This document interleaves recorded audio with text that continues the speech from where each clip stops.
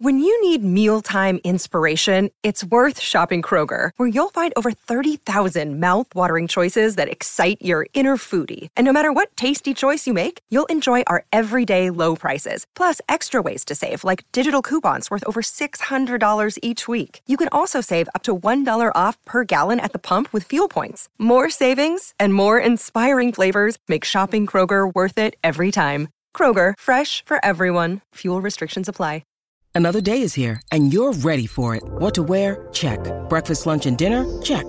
Planning for what's next and how to save for it? That's where Bank of America can help. For your financial to-dos, Bank of America has experts ready to help get you closer to your goals. Get started at one of our local financial centers or 24/7 in our mobile banking app. Find a location near you at bankofamerica.com/talktous. What would you like the power to do? Mobile banking requires downloading the app and is only available for select devices. Message and data rates may apply. Bank of America N.A., member FDIC. It's time for today's Lucky Land horoscope with Victoria Cash. Life's gotten mundane, so shake up the daily routine and be adventurous with a trip to Lucky Land. You know what they say, your chance to win starts with a spin. So go to LuckyLandSlots.com to play over 100 social casino-style games for free for your chance to redeem some serious prizes. Get lucky today at LuckyLandSlots.com. Available to players in the U.S., excluding Washington and Michigan. No purchase necessary. VGW Group. Void where prohibited by law. 18+. Terms and conditions apply. A Scottish football podcast that isn't obsessed with just two teams, niche nonsense, or surprisingly brilliant. You decide. The Terrace Scottish Football Podcast. The cult Scottish football podcast now adapted into a hit TV show. Search the Terrace Scottish Football Podcast on your chosen podcast player now.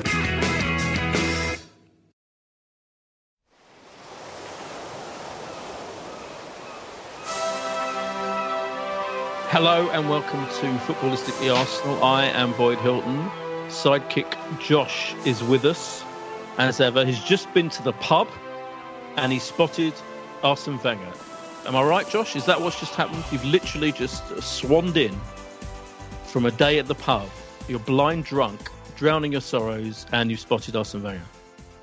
I've definitely been drowning my sorrows. I'm not drunk. And just to be clear, Wenger wasn't at the actual pub. He was walking by the pub in these lovely leafy parts of Totteridge in deep North London. So he looked like he'd been on what I would describe as a fast walk. Like he looked like he had intention and he knew where he was going. Do you call that a power walk? Do you do power walk? Yeah. Oh, yeah, power walk. Oh, yeah, I've done a power walk today, yeah. Did you? How far did you power walk? I usually try and do about 15,000 steps. 20,000 on a really good day, yeah. How many kilometres is that? Oh, I've no idea. Right. Do you listen but more to importantly, sorry? Do you listen to podcasts? You've got so many podcasts to get through. Yeah. Nothing to do with Arsenal. I listen to, lots of, Empire film podcasts, interview podcasts. Yeah, but we've got, anyway, without further ado, we've got two staunch, legendary podcast guests. Tim Payton is with us. Hello, Tim. Hello. Nice to be back. Thanks for coming, so to speak, although you're obviously, we're remotely doing this. You're in your lavish home. And Ari Last, welcome, Ari, who... Thanks for having me. Who's also been staunch from the beginning, I think. We will go back like years and years. But you've never done it with, so to speak, Tim. I think this is the first time you've been together. And this is the first time we've had two guests, isn't it? The four of us for quite a few months since lockdown, because we've had to do it via Skype and it's different. But this is like back to the old days. It's back to the old days. Arsenal have had a shit week. We've got two fantastic guests and we're all probably feeling quite, I don't know, sad. Josh? Well, I thought it was such an important week that it needed the gravitas of both Ari and Tim. Yeah. So let's just say like a week ago, we were very optimistic. I think we both predicted we'd get 4 points out of the Leicester Spurs game, I think. And then in fact, what's happened is we drew with Leicester a game I think we should have won. Sheffield United beat Chelsea. Wolves beat Everton. Man City won their appeal. City have scored 10 goals in the last two games. We're now very outside bet, I think, to get into the Europa League. We've lost to Tottenham. It's all come crumbling down, and we're in the shit yet again. And, of course, we thought for a minute, some of us, that maybe Arteta got to grips with our useless defence, and they all showed their true colours, I think, against Spurs, all of them really, like pretty much every single defender, certainly the three at the back. And it's a shit show, isn't it? All over again, Tim.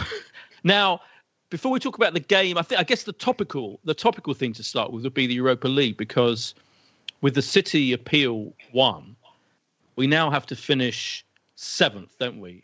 To get a chance of getting into Europe, and we're 4 points behind. We're 4 points behind Sheffield United, and we're 2 points behind Spurs. So it's looking slightly unlikely. Now, I was talking on my Arsenal WhatsApp group with like Dermot O'Leary and Dan Baldwin, and they were saying they're not that bothered about the Europa League because maybe a season without it would be a time to focus and revamp the team.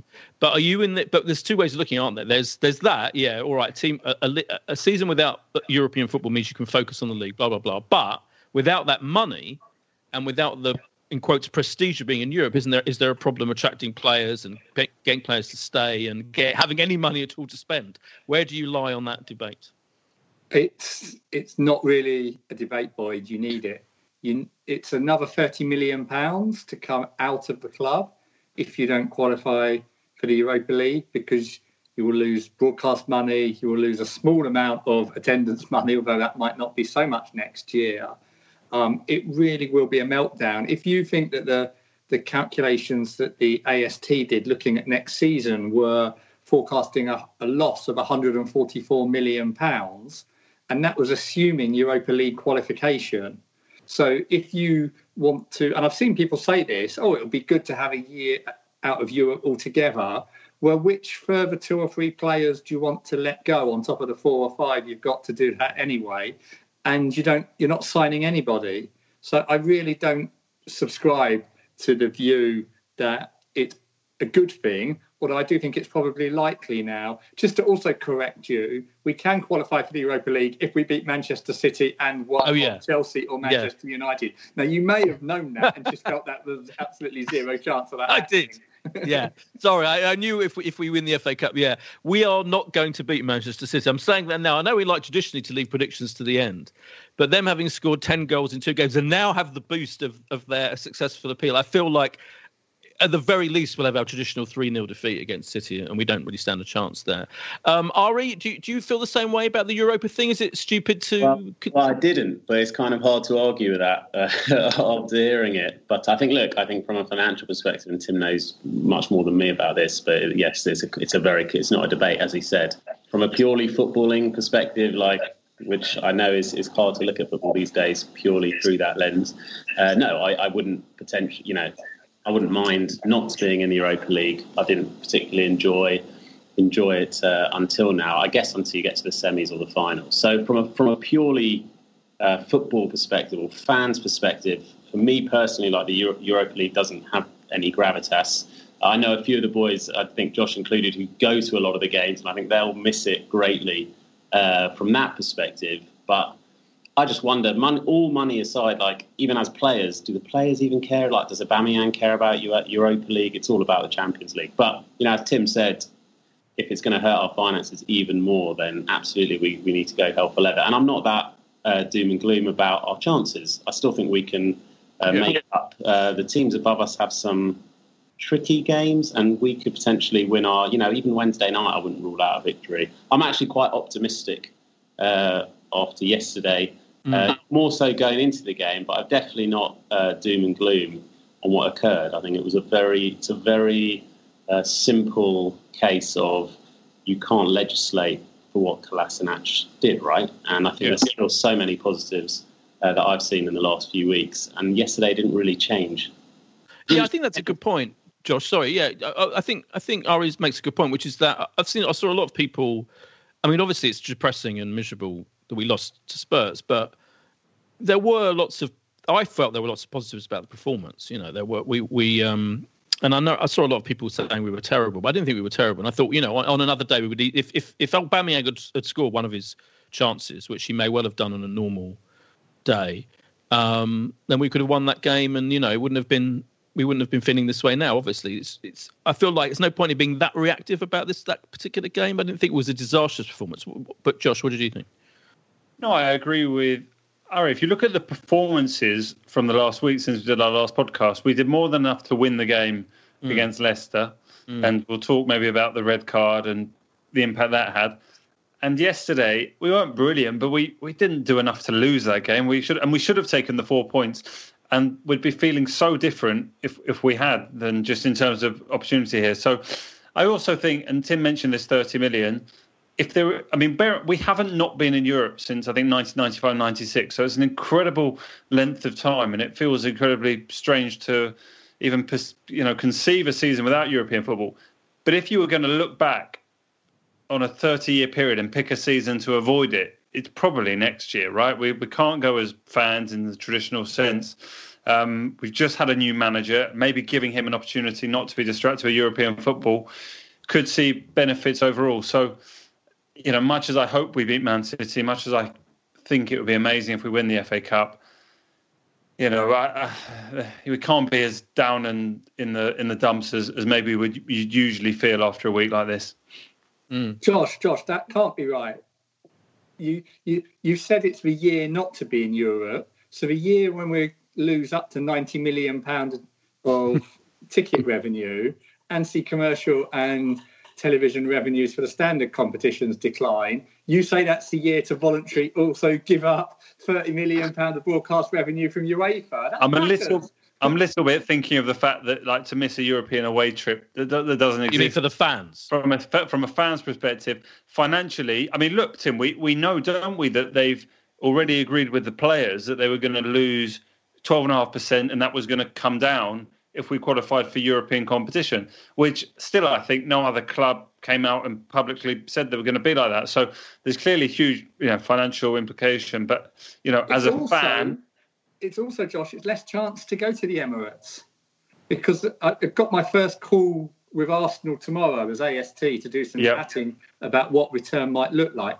But if it does happen, it will be with very reduced attendances. So it would have been helpful to have a few Europa League games to get our quota of going back to the Emirates. You see, I don't really mind him because I'm relying on the fact that Dermot's just had this new baby. Boyd's got club level. They're going to look after people in club level, and I'll just go with Boyd. I'm not worried about sitting in Block 12.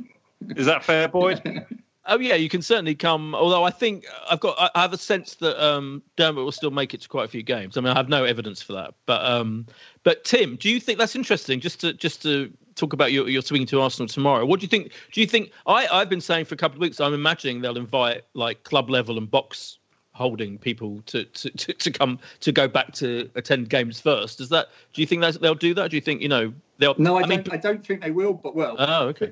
Because Boyd, remember that if and when we go back, we have to go back with social distancing. Yeah. But you can only have so many in each area. Right. Or your usual seat. And I don't see them saying to a club level, well, you can go in the general admission at the place of someone else. I think it will just be a random proportion of each area.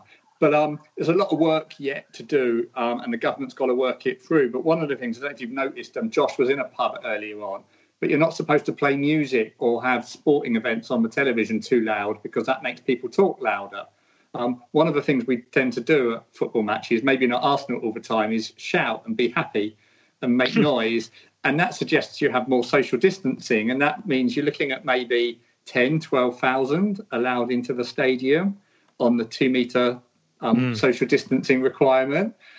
Also, I don't quite know how they'll work this one out, but you're supposed to keep your distance from other people.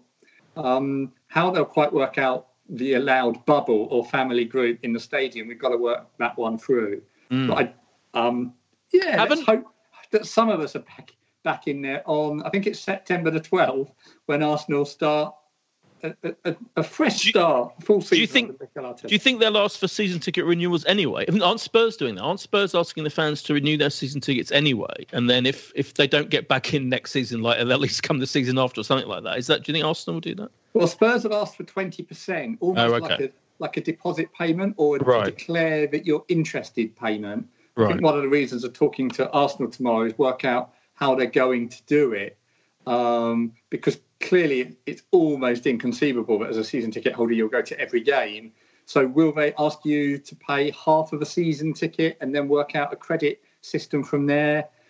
I think it's really complicated to know how it will work or what they'll do. One of the things that Spurs are doing, and quite a lot of people have asked me to ask Arsenal to do, is to allow a year's opt-out. You might be shielding, you might just have big financial worries, you might not fancy, almost just to say for a year, look, I let the season ticket go this year, I still want to retain my right, but can you pull it back in the system? And that might be quite advantageous for those. Like a season ticket holiday? Yeah, season ticket holiday for a year. Yeah. That'd be good.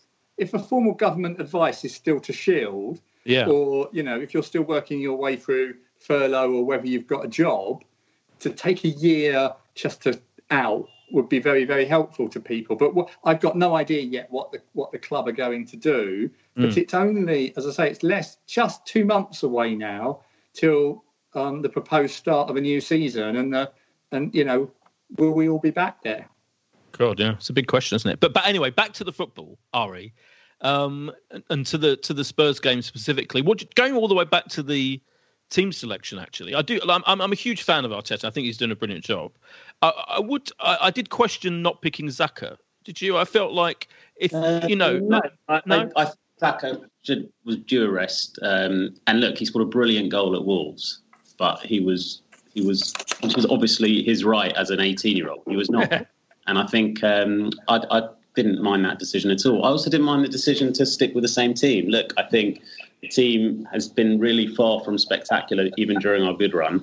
I think I was remarking to a few of my friends, I can't really remember some of the games. Like, I can't remember us being worse as an attacking force as we've been in recent weeks, right? But the way I look at it is, Arteta, let's say he's got imagine a tick box of 5 or 6 things that I've got to do to make this team competitive. And he's literally going through them one at a time. I think the first thing I've certainly been crying out for years is, can you just make the team set up properly and competitive and stop giving away so many chances, right? That was the big thing a lot of us were crying out for. I think it's been so long now, we've had lockdown in between. We forget the absolute madness of the early season when we were conceding 30 shots against teams like Southampton and Watford. The Watford game was this season, wasn't it? Yeah. That was a mental game. And he's completely rectified that. Granted, at the total expense of any kind of attacking threat for most of the game. But I think he's just being really pragmatic, and he's just actually solved a problem that I think we were all crying out for and winding us up for a very long time. And that he deserves massive credit for that. And he's done it with substandard defenders, each of whom have a mistake in them every 3 games, let's say. But when you've got 3 of them, the law of averages tell you one of them's going to make a mistake most games. And look, that's what happened yesterday. And I just think everyone's some knee-jerk stuff about Arteta. I just don't get it, really. I think it's so positive what he's doing. Not just the way he talks, because everyone can talk a good game, but actually what you're seeing on the pitch, he's rectifying some really long-standing problems with a substandard. But he's not winning any more points than we were winning under Emery. No. Well, but that's where I think you've got to look at what we're doing on the pitch, right? I think we tightened up massively, which has been a problem for how many years? Have Arsenal been leaky? 10, I can't remember. More than 10. Yeah. We have these games that we're winning 1-0 away from home. They're boring, right? But we've not won games like that in years and years and years. And I think that's the start of what he's trying to do. And I think ultimately it's whether you believe in him or not, because only time will tell. But fundamentally, the way I look at it is, he's trying to shore up the defence and make us much harder to beat and to stop giving away chances. And almost this is an oversimplification, obviously. We're going to try and sort that out, and then we'll move on to actually progression further up the pitch. And I don't know what else he could be expected to do. Emery had and I really want to give Emery a chance as well, because he also talked a good game when he came in, but ultimately nothing came of it. But you had literally no clue what he was trying to do months later. I think everyone has I don't know, I feel like I've got a real clue of what Arteta's trying to do. Tim, because the performances are better, aren't they, Tim? Even if the results, it strikes me that he's setting up the team, as Ari says, in a very clear way.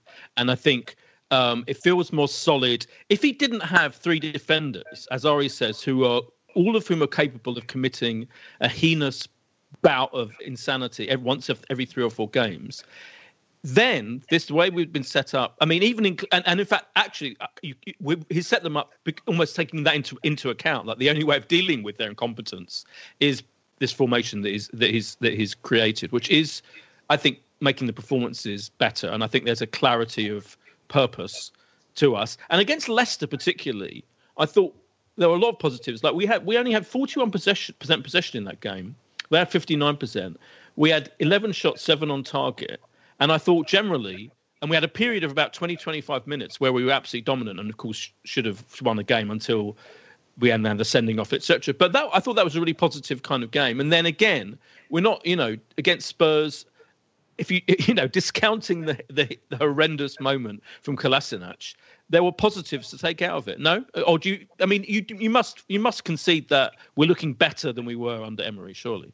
I think that it does feel like there's a little bit more purpose, a little bit more energy and commitment. But then I do sometimes wonder if we see what we want to see.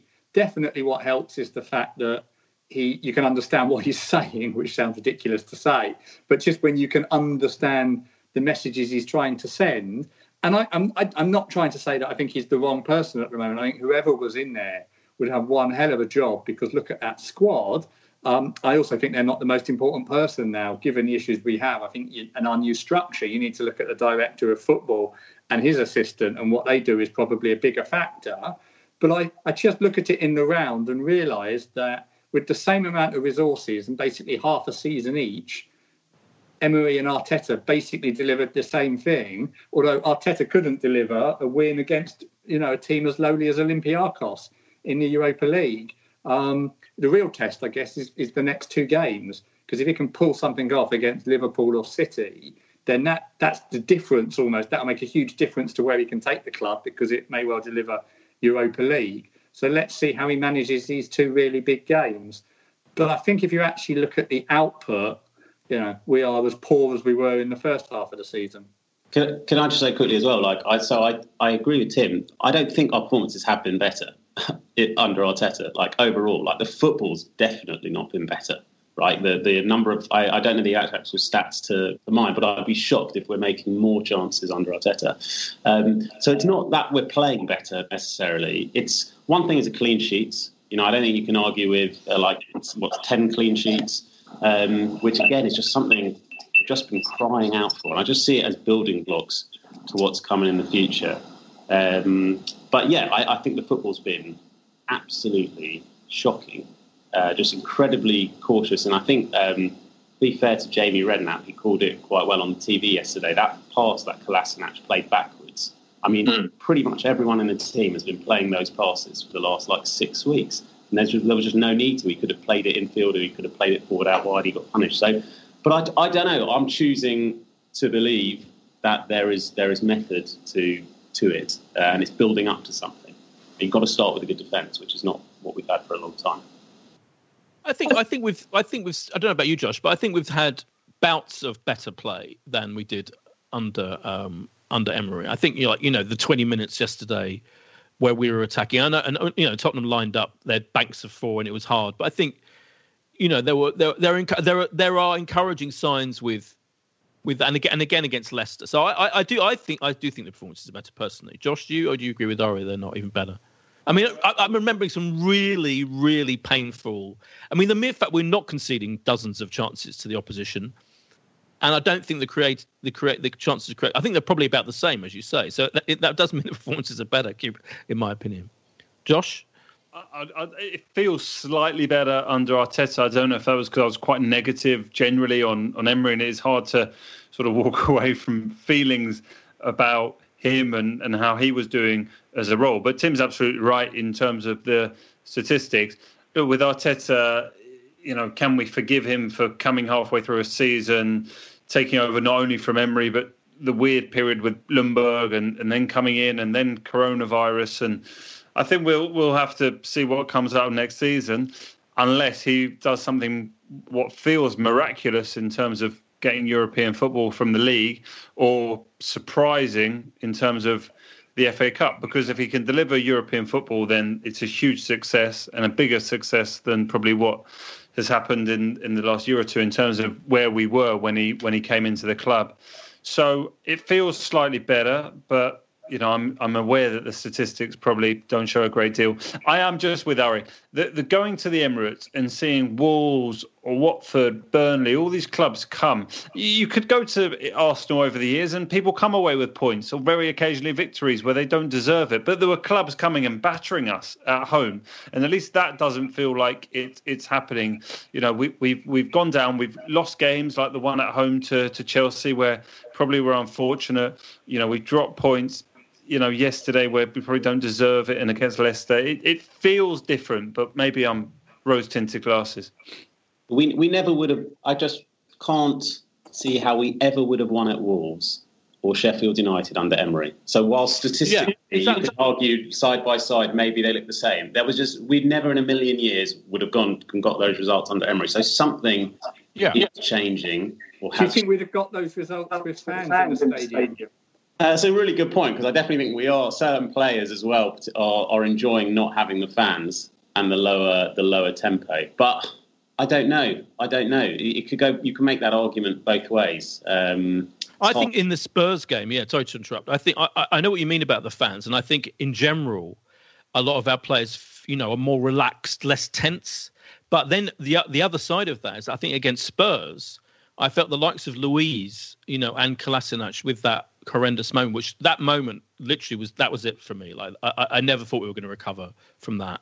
I think I felt that it was a relaxed, and them hugging them. I know these things are maybe slightly crass to point out, but I felt there wasn't an urgency about us mentally against Spurs. That if the crowd had been there, I don't think they would have that would have necessarily happened. I mean, who can say? But I felt like almost Luiz, I just thought was right from the start was fucking shit and just not focused, and just everything, all the things they warned us about came back to haunt us. And of course, Mustafi had his moment, that incredible moment where somehow they didn't score from like 3 errors in like 10 seconds from Mustafi.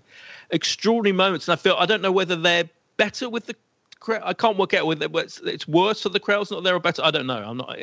But I know it's really miserable, those defenders. Well, at Tottenham away, to give Tottenham credit, their fans are usually very good in that fixture. So I think it could only really have benefited us by them not being there.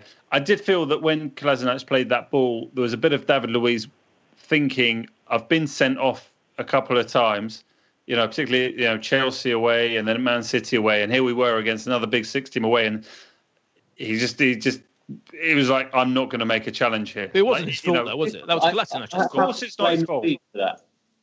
Sorry, Ari? I think people are way too quick to jump on the guy. An example that he's even mentioned, not just by you just now, Josh, but has he somehow at fault for that beautiful through ball that cut him out of the game against? He's not at fault, but you could tell there's already that piece of doubt in his mind of not being willing to put himself in a position where he's letting the team down.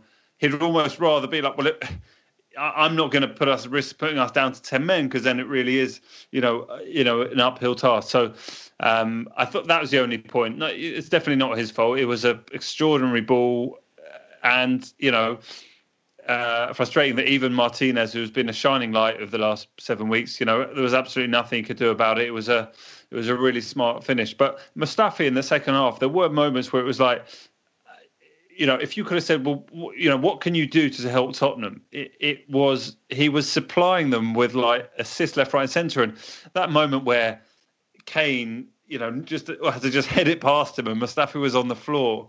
Yeah, it was just eye-watering. I mean, I feel like fans get more and more excited about Saliba every week that goes past, in the hope that the new Tony Adams is a few weeks away. Tim, in the first minute, Spurs had a chance though, didn't they? That Harry Kane chance, which I felt Luiz didn't seem focused on what was happening. I felt like that was like set of my alarm bells going from the off, that we did not start that game well, and all the defenders I felt like didn't look great in the first kind of 5-10 minutes. It was now that games are broken down into 4 quarters. Spurs came almost like you'd expect for a derby. They came out strong in the first quarter, or particularly the beginning, almost like they got that crowd behind them. Let's go at them, and then they won the final quarter on the classic, almost sort of counter or soak it all up. And Arsenal made lots of passes in the middle. With again, I feel one thing certainly that I'm not convinced about on Arteta is the use of substitutions, which is one of the things that you expect your coach to be strong at, because they are now called head coach rather than manager, and that's an area they've got to be good at. And I thought that maybe the selection as well, particularly with Saka not playing, I think, why don't you play the man in form? I agree with that. I thought maybe they actually looked slightly nervous in the sense that they understood how big the game was.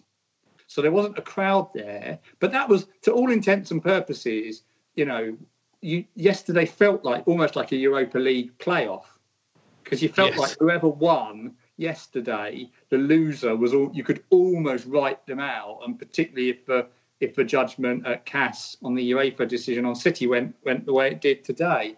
And I just felt that they looked a bit more nervous, almost like they knew it mattered, but they weren't quite able to deal with it mattering. And the thing about it's obvious what the mistake, but it was the timing of the mistake. That's why it was so utterly criminal. Kolasinac just needs to be banished for a little bit, because definitely. What occurred was, yes, we'd started badly.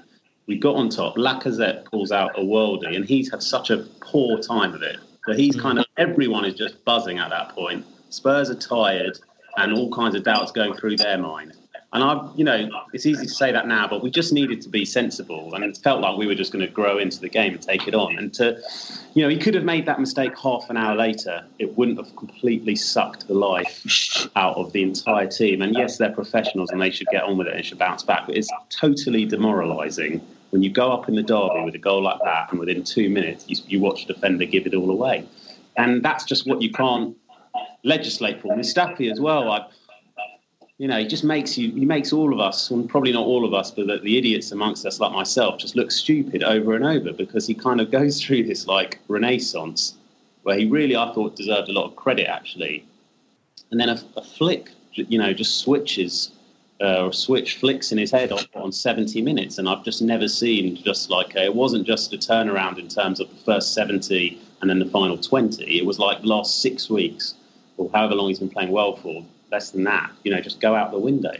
And that's where you need a strong manager now and a strong director of football to not kind of, fall into these old traps and just be like, this guy is not good enough. He's going to let us down enough times. We just need to get rid. But that's where the positives come in, right? Because we've got potentially 2 centre-backs already at the club in Mari and Saliba, who could step in. So yes, we need reinforcements. We need to spend more money, but some of that has already been spent on potential replacements, and if even one of them is good, we'll be in a better place for it next year. Yeah, I agree with that. We've got a lot of bodies at centre back, haven't we? In theory, and you're absolutely right. I mean, I think it's all of us kind of are lulled into that. Mustafi's come good, kind of, in the last few weeks, and he's kind of, and then I think now I feel like I'm never ever going to say that again. I don't care. It's like you just know that as you say, that he's capable of fucking all up. But I think they all are, and I would include. I would include Luiz in that. They were all. And the thing about Kolasinac that infuriates me is he's always been weak. His passing is like I'm going back to how long has he been at the club? 2017, I think maybe he joined. I remember thinking way back then, why does he's constantly passing it backwards? He never passes it forwards. He's always scared. He runs like he's brilliant at kind of. He looks strong and he runs. When he was playing, fullback all that time, but now in this role, he's just scared of passing it forward. I thought I think the goal kind of came from that. He was constantly, and I know a lot of teams get lulled into, they're supposed to retain the ball and they're passing it along the back, and a lot of teams do that. But we must hold the record for that. I mean, the amount of times we're just uselessly passing it back and sideways. It's just tedious. With Emery, when it was all going tits up, there were these heat maps doing the round of where the ball was moving. Yeah. And to be fair, and I'm a massive fan of Arteta, but I'd be interested to see some of those heat maps the last few weeks, because the amount of ball that has been played, sideways and backwards amongst our back three and Xhaka between them is startling. It kind of feels like they've been instructed to do it. He's trying to. You wonder, don't you? Yeah. Yeah, he's trying to keep possession and bring teams onto them and cut them out. But that's why I felt we missed Saka so much as well. So I do think he's been key in providing some impetus, and he's the one often who grabs the ball and goes and plays it forward. And I felt we did miss him, I have to say, yesterday. Josh? No, I'd agree. I just ultimately feel that at the moment where we are with Arteta bringing us in has got to leave us with the sense. I want to be glass half full, and I'm with Ari. Like, I'm going to take the positives now. It's been a weird season. There's no European football probably on the horizon, barring a surprise, and we'll just start looking forward to next season. But I know we've got to take a break, so maybe we'll take a break, and then I want to hear a bit more about the other issues that Tim's got to raise at the AST meeting tomorrow.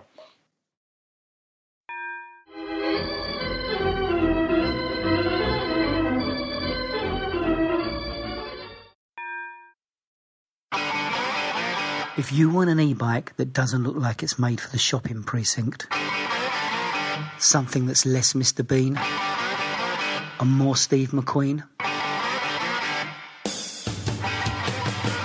check out the range of bikes from London-based Cooler King. From dope 250-watt city bikes to Harley Bobber-inspired 750-watt beasts that can tear your face off while leaving your smile intact. Cooler Kings are made in limited numbers, yet highly affordable. Check them out now on the web at cooler.bike or find them on Instagram with hashtag CoolerKingBike. Cooler.bike. E-bikes that are cool AF. And we're back from the break. Josh, what were you going to say? I was just wondering with Tim, with this AST meeting that you've got going on tomorrow, obviously the club are going to be talking to you about capacity at the ground and what's going to be done on that and communicating with the fans. But what else is on the agenda? What are the club communicating with you about at the moment? Well, it is a meeting about the return to fans. So it is probably we'll do a survey of the membership after that to ask people what they're thinking. Would they go? Some of the obvious questions: would you accept a mandatory face mask throughout the game, which could actually feel quite restrictive if you think how you normally behave at a game?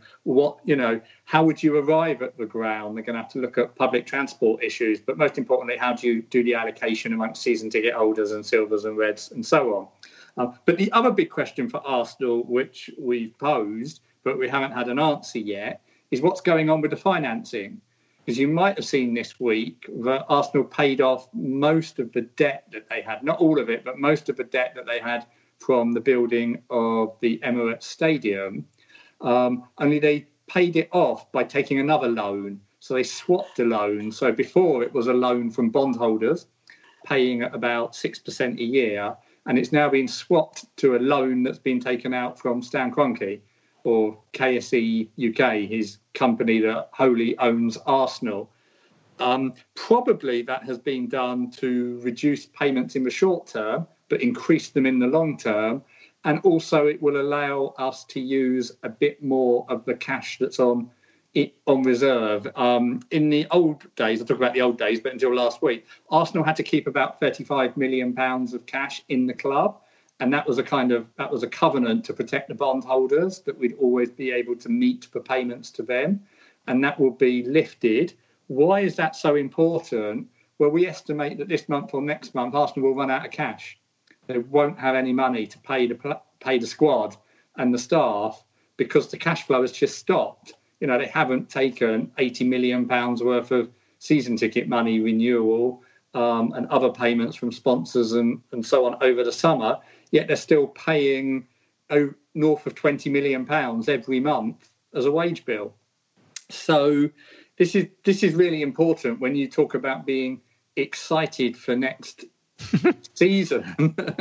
I tell you what, it's a good job we did buy Saliba. In effect, he's this summer's signings. And when people say, will Arsenal spend any money this transfer window? I say, well, yes, because they'll spend £30 million on Saliba. And people get disappointed because they factored him in last year, but we didn't actually pay the money. It was a transfer deal that was sort of set up with a loan and then make the big payment. And I bet you, we're lucky they did that, because I bet you they wouldn't be signing him now if it wasn't for the fact that they were committed to, because they haven't got a pot to piss in going forward. It is monumental, the collision that is coming of our wage bill and our commitments to buy players that we've, like, you know, you pay almost 20 million every year towards the Pepe transfer and so on. I think we've got £100 million nearly to go out this summer of fees committed to all the players that we've bought, although we should get about 60 million in, so it's a net of about 40 million. It's going to be fascinating to watch how they do it, but my God, it's a bit scary when you look at what Arsenal need to do and they don't have the resources to do it. Didn't we not so long ago have like the biggest cash reserve out of anyone in the Premier League? Yes. And what happened to that? Well, some of it, they did actually start to spend a bit more money. We've been really big spenders over the last 2 or 3 years.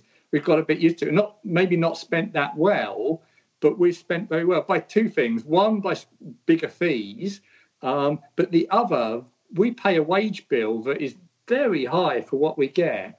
And don't forget, we've got one player, you know, earning nearly £20 million a year. Now, what's happened to him? Now, this is when everyone says, you know, it's just like, what has happened? Emery got loads of grief for basically like leaving him out, and a decision I was convinced came from higher up. And now Arteta's doing it. And I also think it's a decision that's come from higher up. I also think the Guendouzi decision is led by finances, not actually by the player's talent, because I think the player has got enough talent to offer things to Arsenal, but he's been identified as one of those that's got a resale value because he's young and under contract, unlike a lot of our players. So I think that a decision has been made to move him on, and then you see actions that follow from that might tie in with some good squad management, but it's all about managing this transfer window that's coming. We've got assets that we can sell, right? I mean, this is a horrible thing to say, but if the situation is dire, so I was thinking about Leno, for example. I mean, it's premature because Martinez has just been in for a few games, but I think he's been extremely impressive. So if he was to carry on in this vein, there's been talk about in the past, Leno, Bayern Munich want Leno. Or, you know, he's someone who could command a very, very big transfer. Yeah, but it sounds a bit like a fire sale when you're talking about selling him. Of course, if we don't get in the Europa League, your backup goalkeeper has very few opportunities. So it might be harder to keep a good backup goalkeeper. You might feel it's worth securing value if you've got one who is over-skilled for the backup that's needed. I think that the situation we're in, you can't rule out any player going. Just on the finances, though, just going back to the we have not having a pot to piss in, and what is the answer then? Surely isn't the answer really that actually in the end, Kroenke just does make sure we have enough money that we need. I mean, he's still a very rich man. We're not just going to like grind to a halt and not.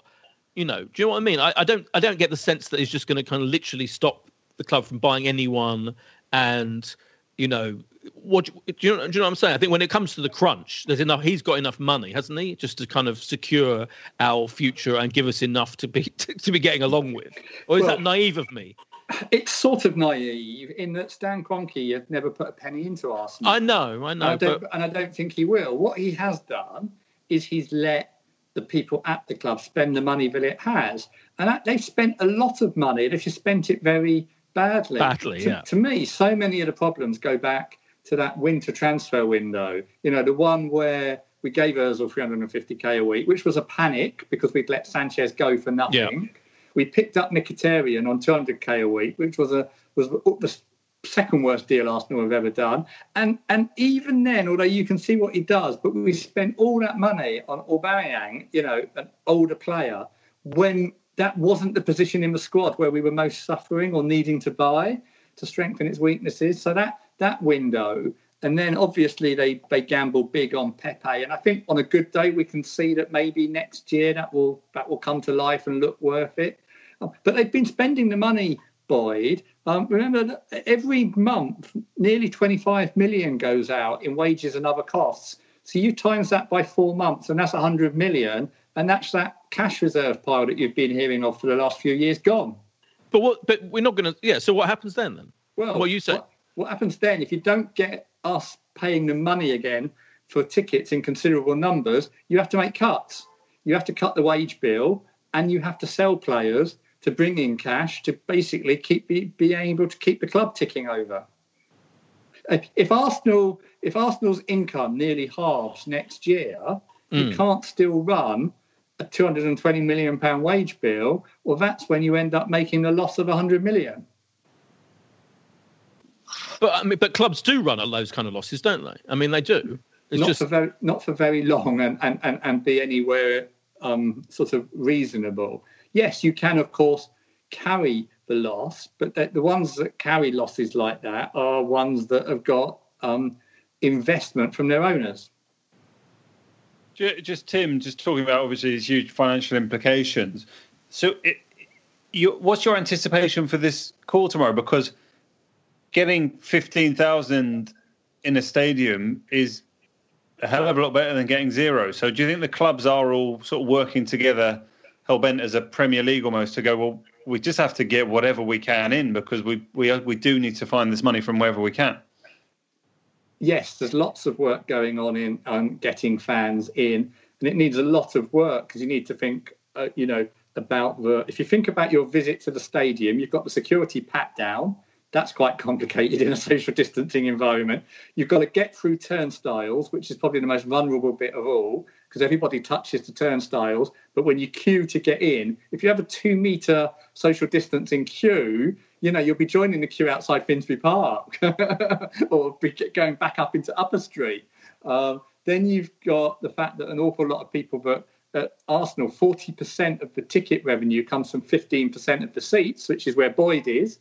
Others, but how much people will feel that experience is worth it if you can't have food and drink there, or there's a very reduced serving of food and drink, and so on. And then you've got the issue of toilets, and as I said, getting people in and out of the ground, who goes in together. It's going to be really difficult. But yes, Josh, Arsenal, if Arsenal can get a third in over the season, that's only 60 million lost from gate receipts, not 90 million. So they will be doing all that they can, but the broadcasters are paying less, the sponsors are paying less.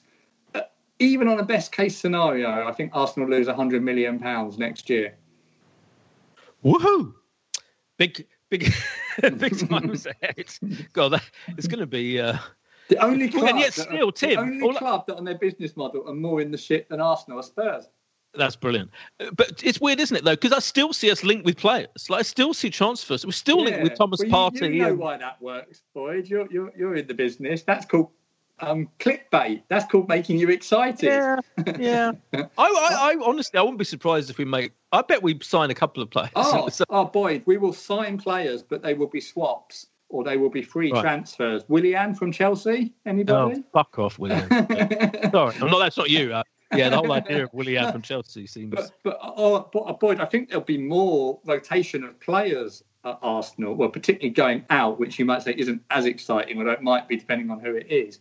But I think you'll see plenty of activity. I just don't think you'll see big transfer fees attached to it. I know this is a subject we talk about every single week, but what the fuck do we do about Ozil? I mean, it is preposterous, isn't it? 350k a week. Can we not cut a deal with him? Is that unrealistic? Yes. So if he's over 20 million next year, will he not? Will the fucker not take like 10 million to go away? I think that's probably what they're trying to push him to.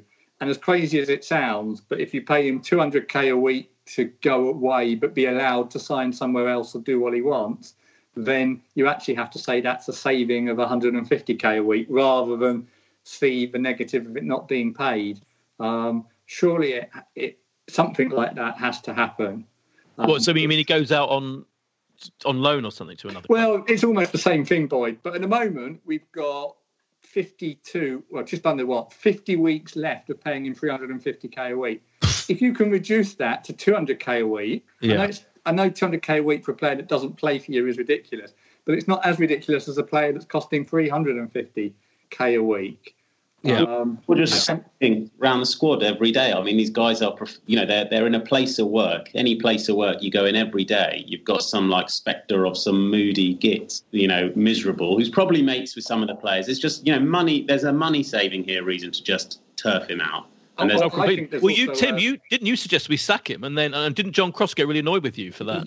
Yeah, he was very upset. Bless him. I think he might like Mesut's agent. Oh. And why I said that? I mean, I would sack, but obviously you pay up the contract because that's contract law. But probably I was going in the same direction as Aris was going there, which is you can't have that influence at the club. I think the influence of someone that sort of comes into the training ground but isn't used, but they all know is there. I think it would actually look better for the rest of the workforce if they were terminated, if they weren't there anymore. Yeah, I agree. It's got a finality to it. It also means Arteta doesn't have to dodge the question, and I think he's getting off lightly with not being asked. I think it's amazing how it's gone on so long that Arsenal fans have almost just accepted it now. It is out of this world, like, batshit crazy that we are paying a player £20 million for this year to not, what is it, 1 goal and 1 assist is the output for this season, with next season still to come. And that cannot ultimately, the players that are putting a shift in, they all know how much he's getting. And let's also remember that he's one of the players that refused to take any pay cut. Yeah, of course. Dermot likened it in our WhatsApp group today to the 350 million a week to the NHS on the side of a bus for Argo. I thought that was quite a good comparison. It is absolutely incredible, isn't it? Really, we're the only people who get ourselves in this situation. So it's fucking ridiculous. Yeah, I mean, I'd be quite happy to get him sacked tomorrow. Definitely, Josh. Well, I mean, Tim, you mentioned there about him being asked about it, Arteta. I think he was even after the game yesterday. But his response now every week is, it's an internal matter and I have nothing to say. So there's clearly a party line. It feels like the club must be working on an exit strategy. They have to be, right? Like they will be. And I'm sure some of this action is about demonstrating finality now. So actually to push Ozil and his agent to accept the kind of thing we were just talking about, which is, look, here's £10 million, please go away. You know, we'll release your signature so you can do a free transfer into another club, or, you know, if you want to go and live in Turkey and be, you know, court jester or you know, whatever you want to do, off you go and do. Jester to Erdogan, is that where you're going? Yeah, I was wondering how harsh I should be. Say it. He can go and do whatever he likes.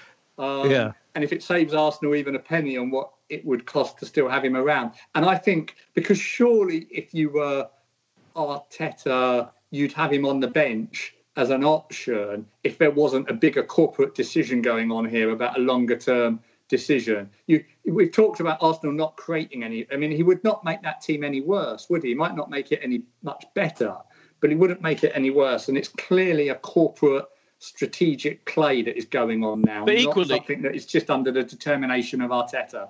But equally, I do think the attitude issue is a thing. I do think feel like he's taking a stand with the players that have a bad attitude as well, doesn't it? I almost feel like, you know, it makes sense.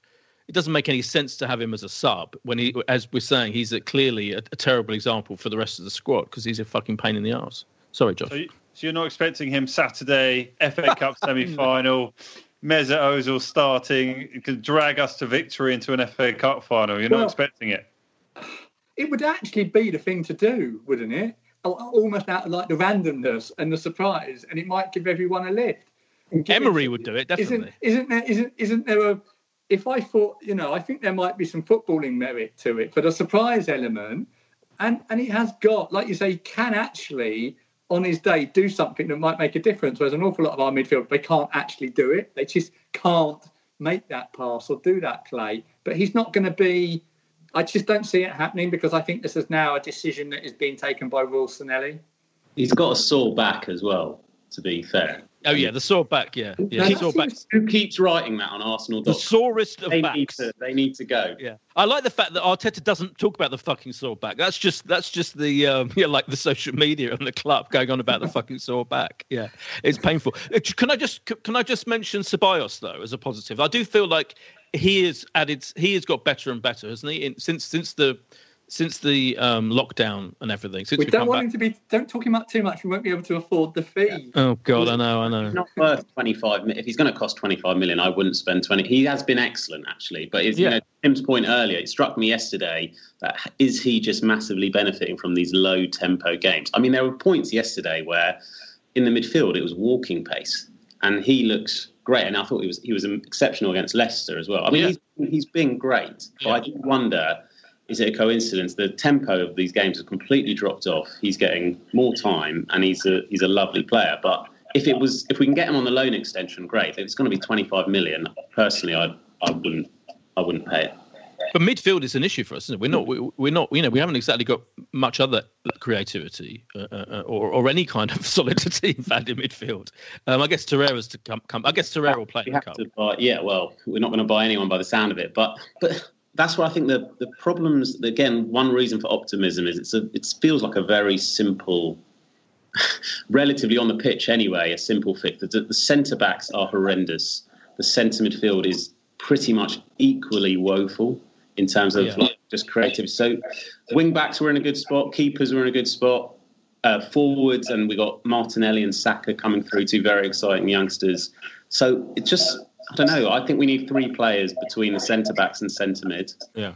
And you look at like Bruno Fernandes at Man United, what difference he's made. I look at that. So a signing of one exact player that you need in one position can transform things. Because United weren't much better than us, you know, a few months ago, were they? You know, when we put our performance against them when I went to Old Trafford for that away game, was it 1-1? I think it was. You know, that was like we were both almost exactly the same level of mediocrity on that day, and they've fucking turned it around incredibly. I think mainly due to one signing. I feel. Anyway, we should look forward to predictions though. What the fuck? The Liverpool game. I mean, Burnley got a draw against them, and they have been great, have they, since they won the league? So I feel that this is. I think anything could happen in this Liverpool game. Personally, I don't know what to put it. Tim, what's your feeling about it? I agree with you. It's really, really hard to call. I mean, they've clearly got like a little bit of a sort of post-winning it all gone a little bit flat, or they're all a bit drunk and not quite there. But I don't think they've been great since we've come back. But I just fear that maybe now that's far enough, they've proved that enough, and playing Arsenal is a chance to kind of demonstrate some authority. So that's the bit that worries me. But you can see everything from a 3-0 win because Liverpool just aren't on it, and we play quite well, to a 3-0 loss, can't you? But I think there's more chance than most people think, because Liverpool we might well not show up. They're already on the beach. So I'm going to nail you down to a prediction. Well, having said all that, then I think it will be 1-1. Okay, Ari. Yeah, I think we'll play well. We'll show up because Arteta's who's he played big teams. Chelsea twice we showed up, and I'm really unfortunate to lose at home. United at home we showed up. City for the first 45 until Luis stepped in. I thought we showed up as well, right? So I think we will show up. I also think 1-0. So to come in here, we've got two massive games that both are deciders in some ways, or keep you going about getting to a Europa League place.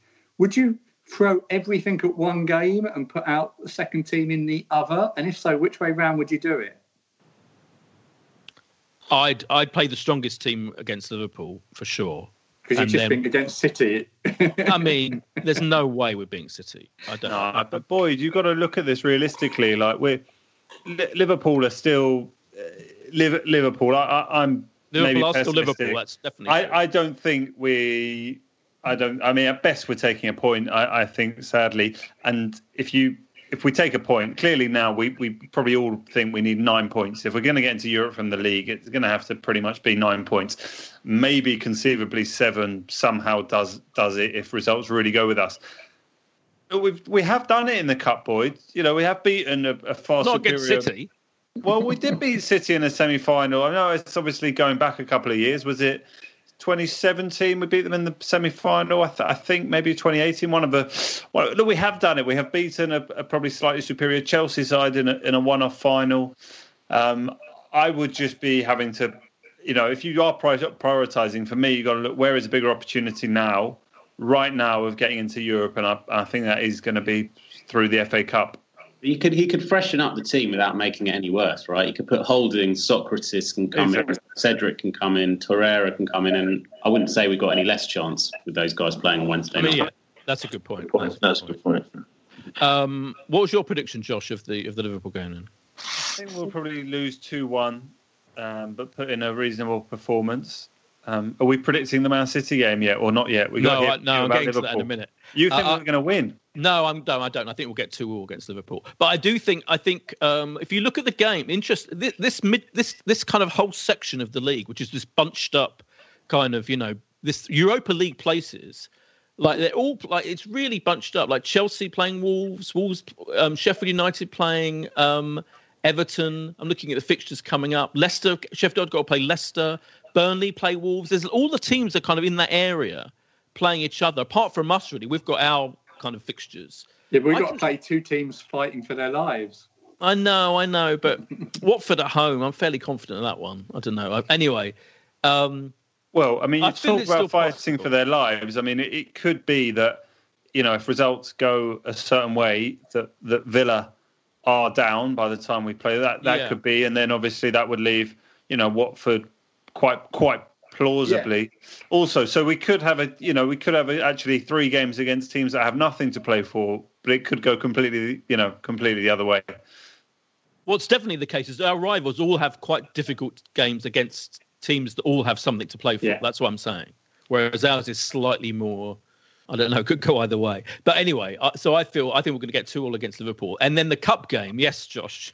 No, I just wanted to interject, Boyd. Have you been doing these Zooms where you're watching? You said you were going to watch with friends on Zoom. We did the first one.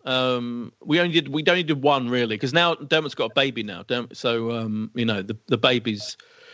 He sent us a lovely picture of the baby, in the background of the Spurs game, and the baby. Let's just say the baby was paying about as much attention as our defenders were to Spurs. But. The Man City game, I'm kicking off with the 3-0 defeat, with the traditional 3-0 defeat. Ari, what do you think is going to happen in the cup game against City? I think we'll show up. I think we'll lose 2-1. Tim? I think we're going to throw everything at the Liverpool game because it is still the more likely route and for lots of reasons. So I think they'll throw everything at that. I think they're a squad now that's running on gas, because of having the extra games and, actually not being able to rotate in certain key positions and players coming back. So I think having thrown everything at Liverpool and there still being a small chance, which I think there will be in the league, I think they'll go into City and probably get taken down 3-0, 3-1, a bit like you. I just don't... There's too much of a gap added to the fact that all the nervous energy is going to be spent on Wednesday night. Yeah. Josh? We're going to win the semi-final, boys. Whoa! I really crazy believe mofo. No, I believe they could do it. I think there's one result left in this club this season. I really believe it. I think, there have been glimpses there. We need to put a perfect 90 minutes together. We haven't really done that, but we have had, chunks of games. And if we could just do it, I think, take it to extra time, get lucky. Let's call it Arsenal on penalties. Wow, bold. I like the boldness, Josh. Very good. And thanks to everyone for being bold as well. Ari, as ever, it's been great. Tim, good luck with the chat tomorrow, the phone call to Arsenal. Hope you come away. You must tweet about what happens. Like basically, if you have to give, if the club's going to go down and in flames, then you must let us know in advance. That's all I ask. Will you be there first game back, Boyd? I mean, if they invite me, I'll be there, of course, yeah. But, I mean, I think, the problem I have is getting there. I don't want to be in that fucking Arsenal tube with, hundreds of people in that. That's how I get there. I don't have a car or anything. I'd have to walk. How far would it be to walk? Well, I'm SC1. I'm a power walker, yeah. I mean, it'll probably take me a couple of hours, but I suppose I could do it, yeah. You just opened the podcast by saying you're virtually... I am a power walker, elite training for walking. It'll be a breeze. Yeah, that's true. Boyd, before we go, a lot of people would have seen the trailer for All or Nothing for Tottenham Hotspur for next year. Have you decided if you're going to accept their invitation to go and see behind the scenes? Do you know what? I've yet to reverse my decision, so I need to speak to their publicity people. Yeah, but I need to do my reverse ferret to go and see them. Yeah, But considering how funny it is that Mourinho's clearly pissed off about the whole situation, that makes me feel even more that I should probably go to that press day. Yeah. I think you should go. Thank you very much. It's been brilliant. We'll be back next week and we'll see whether Josh's crazy mofo prediction comes true. Bye. Wasn't that a great podcast? Now, if you've got 90 seconds spare in your day, come and listen to ours. It's called What Has He Said Now? And is available wherever you got this podcast. You're going to lose a number of people to the flu. This is a Playback Media production. To listen to all our football podcasts, visit playbackmedia.co.uk. Sports Social Podcast Network. Hello, it is Ryan, and we could all use an extra bright spot in our day, couldn't we? Just to make up for things like sitting in traffic, doing the dishes, counting your steps, all the mundane stuff. That is why I'm such a big fan of Chumba Casino. Chumba Casino has all your favorite social casino-style games that you can play for free anytime, anywhere with daily bonuses. That should brighten your day a little. Actually, a lot. So sign up now at ChumbaCasino.com. That's ChumbaCasino.com. No purchase necessary. VGW Group. Void where prohibited by law. See terms and conditions. 18+.